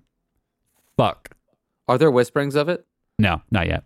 Gotcha. And it kind of upsets me that they just did the update because that means they're not working on the next game. You know what I mean? Yeah. Yeah. Sure. So I mean, like, what I want to dive into here is actually, obviously we're largely putting you on trial here and trying to identify why the fuck this thing is in fact so special. Bring it. And you are like actually not the only person that I've heard this opinion from. Like, I remember like certain personalities in the gaming industry speaking with a similar reverence for Shantae and her titles. And even I, who had, watched a number of playthroughs on YouTube at this point in preparation for this thing, skipping through, obviously, and maybe not really truly, sucking it all in as one would with a Game Boy in their hand. How does it feel to play? Like actually like mechanically and stuff like that. How does she feel to hop around things and transform into different creatures and stuff like that? Obviously that has to be in place or the charm itself would fizzle if she doesn't feel good in your hands. Can you talk about the gameplay a little bit? Yeah, and this is something that grew across the series. The first game is fantastic. It's got some issues. The hitbox. So she attacks by whipping her hair. I've seen it. Yep. Also fantastic. It's too short. So you have to walk right up to enemies and whip them. So that's the main issue with the first game. The jumping, The transformation, she does the monkey transformation and the elephant transformation. The monkey can do wall climbing stuff, as you would expect. It eventually learns an ability where it can like rocket across wall to wall, so it can traverse that way. And the elephant essentially just exists to smash blocks and like ground pound switches. So it's pretty basic in that. The thing that makes the hair whipping shortage good in the first game is there's an entire magic system, but what is bizarre about the magic system is it's finite. You buy items. You buy 5 uses of the Thunderbolt magic instead of just having a mana pool. And they did away with that system. Yeah, exactly. But once you get the magic and you can start flinging it around, I'm a classic video game hoarder, so I didn't use any of that magic, and I struggled with the first game until I started just letting it fly, and all that stuff is very fun. By the time they get to the third one, Pirate's Curse, game feels so fucking good. Oh my god. So in that one, you're working with, I'm going to spoil the shit out of the games. It doesn't matter. It's not story-driven games. It's all about the charm the whole time. So in the third game, you're working with Risky Boots, the series villain, and you get her equipment. So you get Risky's pistol, Risky's cutlass, and all that traversal stuff is fucking incredible. You get her cannon, which gives you like a triple jump, so you can literally just float for forever. You get this ridiculous dash with the cutlass. So you need a long runway, and you dash with the cutlass, and then you jump, and then you float for like literally a minute straight. You just cover these crazy distances using all the traversal mechanics. And it's just so smooth. And using the cutlass is better than the hair whip, actually. You know what I mean? So they figured it out by then. And then from there on, the last 2 games are almost identical. It's like they developed the art that Keaton was talking about for Half Genie Hero, and then they ported that to Seven Sirens and just redid the artwork and stuff. Gotcha. All the mechanics, all the magic. They added a confusing monster card system, which gives you minute bonuses that don't fucking matter, that you can add in, kind of like create your own build. But that's the only difference. So what sort of bonuses? Use less mana on this attack, or your hair will whip so much longer, and you can mix and match. It's an annoying system though, because you have to farm monsters to get it. So you get in that classic Diablo-esque style where you're running off screen, killing the enemy. It didn't drop. That was pretty frustrating, but the games feel incredible. It's a weird series in that it like universally on Metacritic gets 82%. No less, no more. Always 82%, which is weird, you know? Do you, are there any like universal gripes that other people have that you would like to take to task? Like, have you read anything online about like what kind of umbrage could anybody possibly throw at a series like this? Have you seen any of that? I think Shantae fans are broken. And I think if you're in, you're in, and you've got nothing bad to say about the game. Awesome. I tried to join a Shantae fan group on Facebook. Fantay. And I'm a Fantay. I'm a Fantay of Shantae. Yep. It's not hard enough. The games became trivially easy, and part of that update I was talking about for the last game is they released what is called the Definitive Edition. That is supposed to be what they call traditional Shantae hard. The first game's pretty hard. I'm like, oh great, cool. So I played the shit version. Thanks, guys. They changed the entire game out from underneath me. I don't truly appreciate that. So like, you think about like how Shantae might live alongside its other like Metroidvania peers. Do you think it occupies original enough of a space that like it can live alongside Metroid and Castlevania and like Hollow Knight and stuff like that? Is it original enough, do you think? You have to. It's like what you value. Like we talk about vibes a lot and charm, and if you're just looking for an extremely solid, charming, and fun Metroidvania, I think Shantae is like the best one. But it is not. It is not Hollow Knight, which is mechanically intricate and dark and doing something fresh, and the badge system is unique, and the difficulty is brutal but totally fair, And I remember mixing those charms for hours trying to find the right thing. That's not in Shantae, but it's kind of what you're looking for. Well, yeah, and like honestly, to me, like hearing that is like that sells me on Shantae more so than other most Metroidvanias. Like as somebody who loves Metroid and Castlevania, like largely speaking, when I play a Castlevania game, I'm going to Dracula's castle. I know what I'm doing. When I go to when I play Metroid games, I'm not a huge Metroid apologist. I love Super Metroid. But like some of the other subsequent Metroid games, I'm just like, I just feel alone and like it's all the same vibe. But there's something about Shantae to me that really lights me up because the charm is always what I'm looking for in games. It's kind of unspoken in a particular type of way where like you get in and you're just possessed by something beyond the game itself. And that to me is so exciting. I think that's a good point that Metroidvanias inherently have a uniqueness problem. They're all largely the same. You talk about Castlevania, Symphony of the Night is one of the best games of all time, but then like Circle of the Moon, Harmony of Dissonance, Aria of Sorrow, Order of Ecclesia, Portrait of Ruin are all arguably the exact same game. They're all fun, but they're all identical. So in this genre that everyone loves... That's what happens when you just like nail a formula, you know? Like, just don't fuck with it. Don't fuck with it. It's perfect.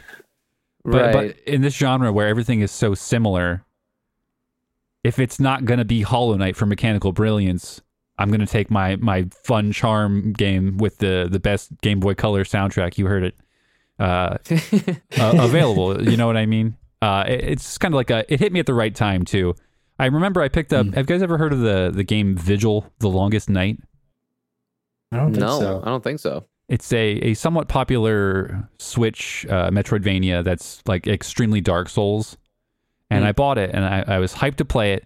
And it was just too fucking much for me. I was like, I just don't have it in me to care and learn these systems. And that's when I found Shantae.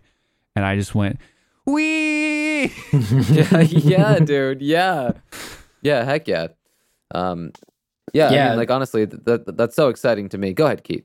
I'm just going to say, like, it was very similar with me and Moonlighter. You know, like I said, it's about what you're expecting and what you want to play at that moment. And I think I was like coming off Sekiro, maybe, and just like needed something a little more relaxed. Like I've been fucking tense. Like I just played Sekiro for 3 months straight. Like I need something to like chill me out a little bit. Yeah. And just found it at the right time.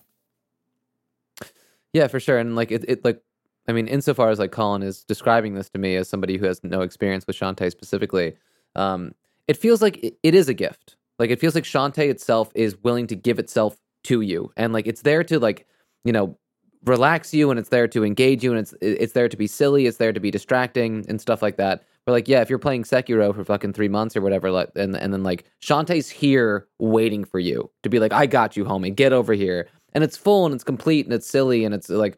That to me is just like I love that formula of a video game. I love it so much. So like honestly, Colin, I'm kind of sold on this thing. And like honestly, like I have been wanting to play a Shantae game for a very very long time. I just didn't know where to start. I didn't know any information about it or whatever. But like you've sold me pretty hard. They're all available on Switch digitally. They all got ported to the Switch. The first Shantae, the Game Boy Color one. Is only $10. Cool. So that's not bad. You can also just emulate the Game Boy Color version of that. That'll be just fine for you. Where do you recommend a newcomer starts? John, I wasn't prepared for this question. Sorry, bro. I'm sorry, dude. There's no way you got. The first Shantae. You shut your mouth when you're talking about Shantae. I'm a Fante here, boy. So the first one I think is the most amazing, but that's because I'm like a weird, perverse lover of video game history. And the whole time I was like, they're doing this on a fucking Game Boy Color. Are you kidding me? This is fucking crazy. Yeah. Yeah. So I wouldn't recommend that one. It's got to be Shantae and the Pirate's Curse, which is the 3DS one. So cool. Smooth. They upgraded the art style here. This is actually an in-between pixel art and the later style as well. I I would definitely start with Shantae and the Pirate's Curse. Only $600 to buy the physical Switch version. Easy point of entry.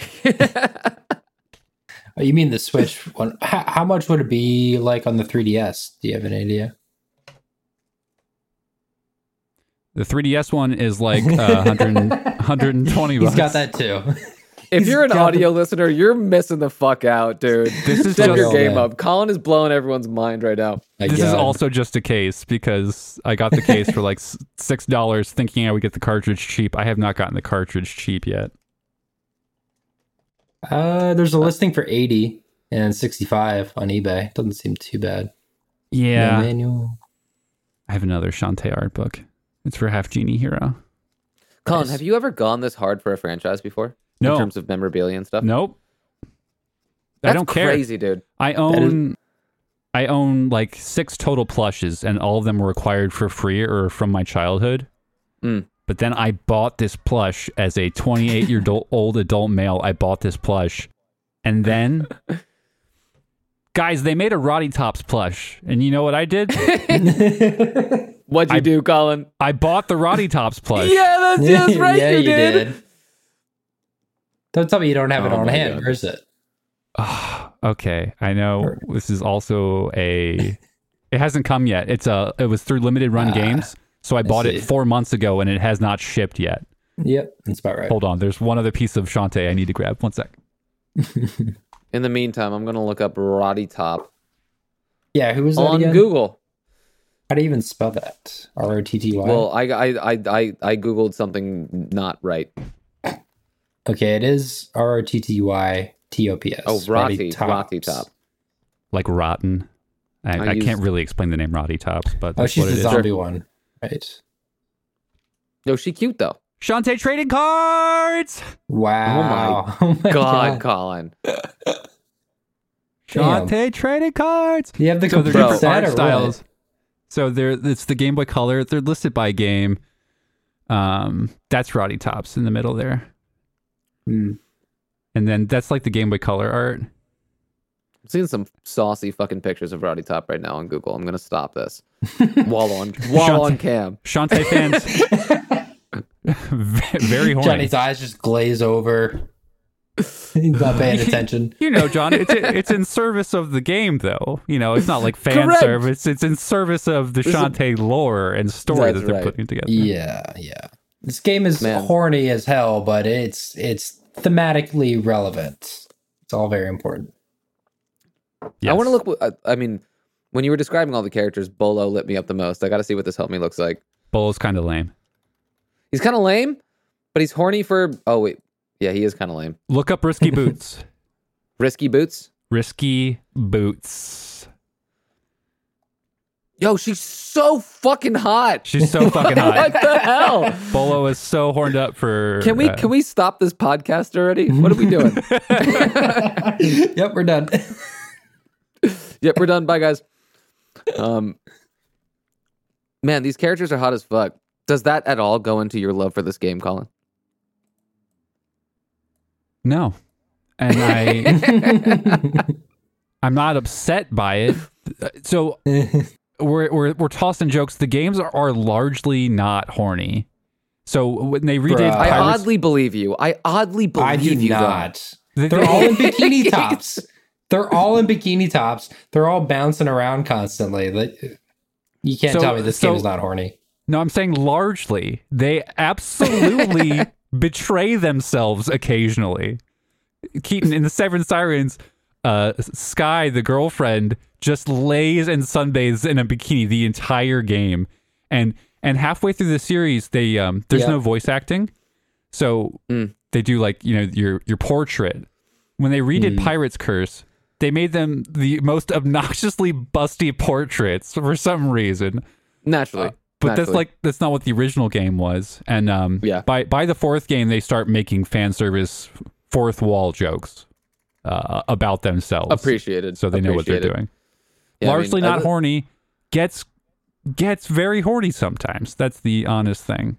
Well, I mean, like honestly, you know, making character models in general, just like in art, in video games, whatever, is difficult as fuck because you want them to be attractive, You want them to be attractive, but you don't want to necessarily make them horny.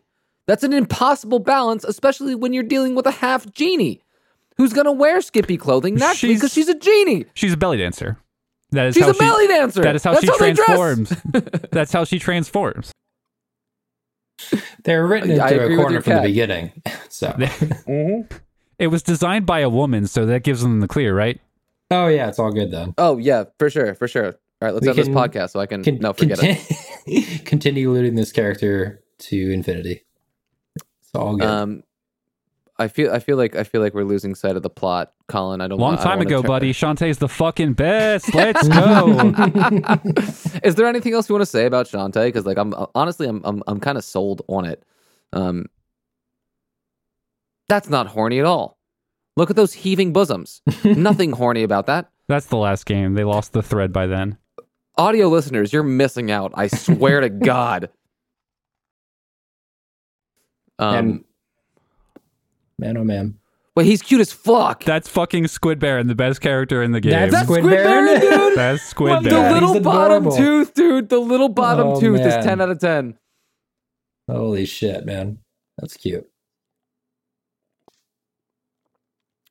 Yeah, absolutely fantastic. I cede my Shantae time. We may proceed with the end of the podcast. Well, thank you for the truly impassioned Shantae representation here. Shantae, go play it. Go. What are you doing right now? Go play it. If you're listening to this, stop listening and listen for like 3 or 4 minutes longer, and then go play Shantae. So that brings us to the end of the discussion, at least. But like, what we're gonna do now is we're gonna go through Happy Midnight's mantle of happy masterpieces, a pantheon, branding, if you will. Yeah, so like what we're going to do moving forward is like the games that we're bringing to the table, the games that we're playing, we're going to make a special little space. We're going to make a special little canon for the games that we think are fucking masterful.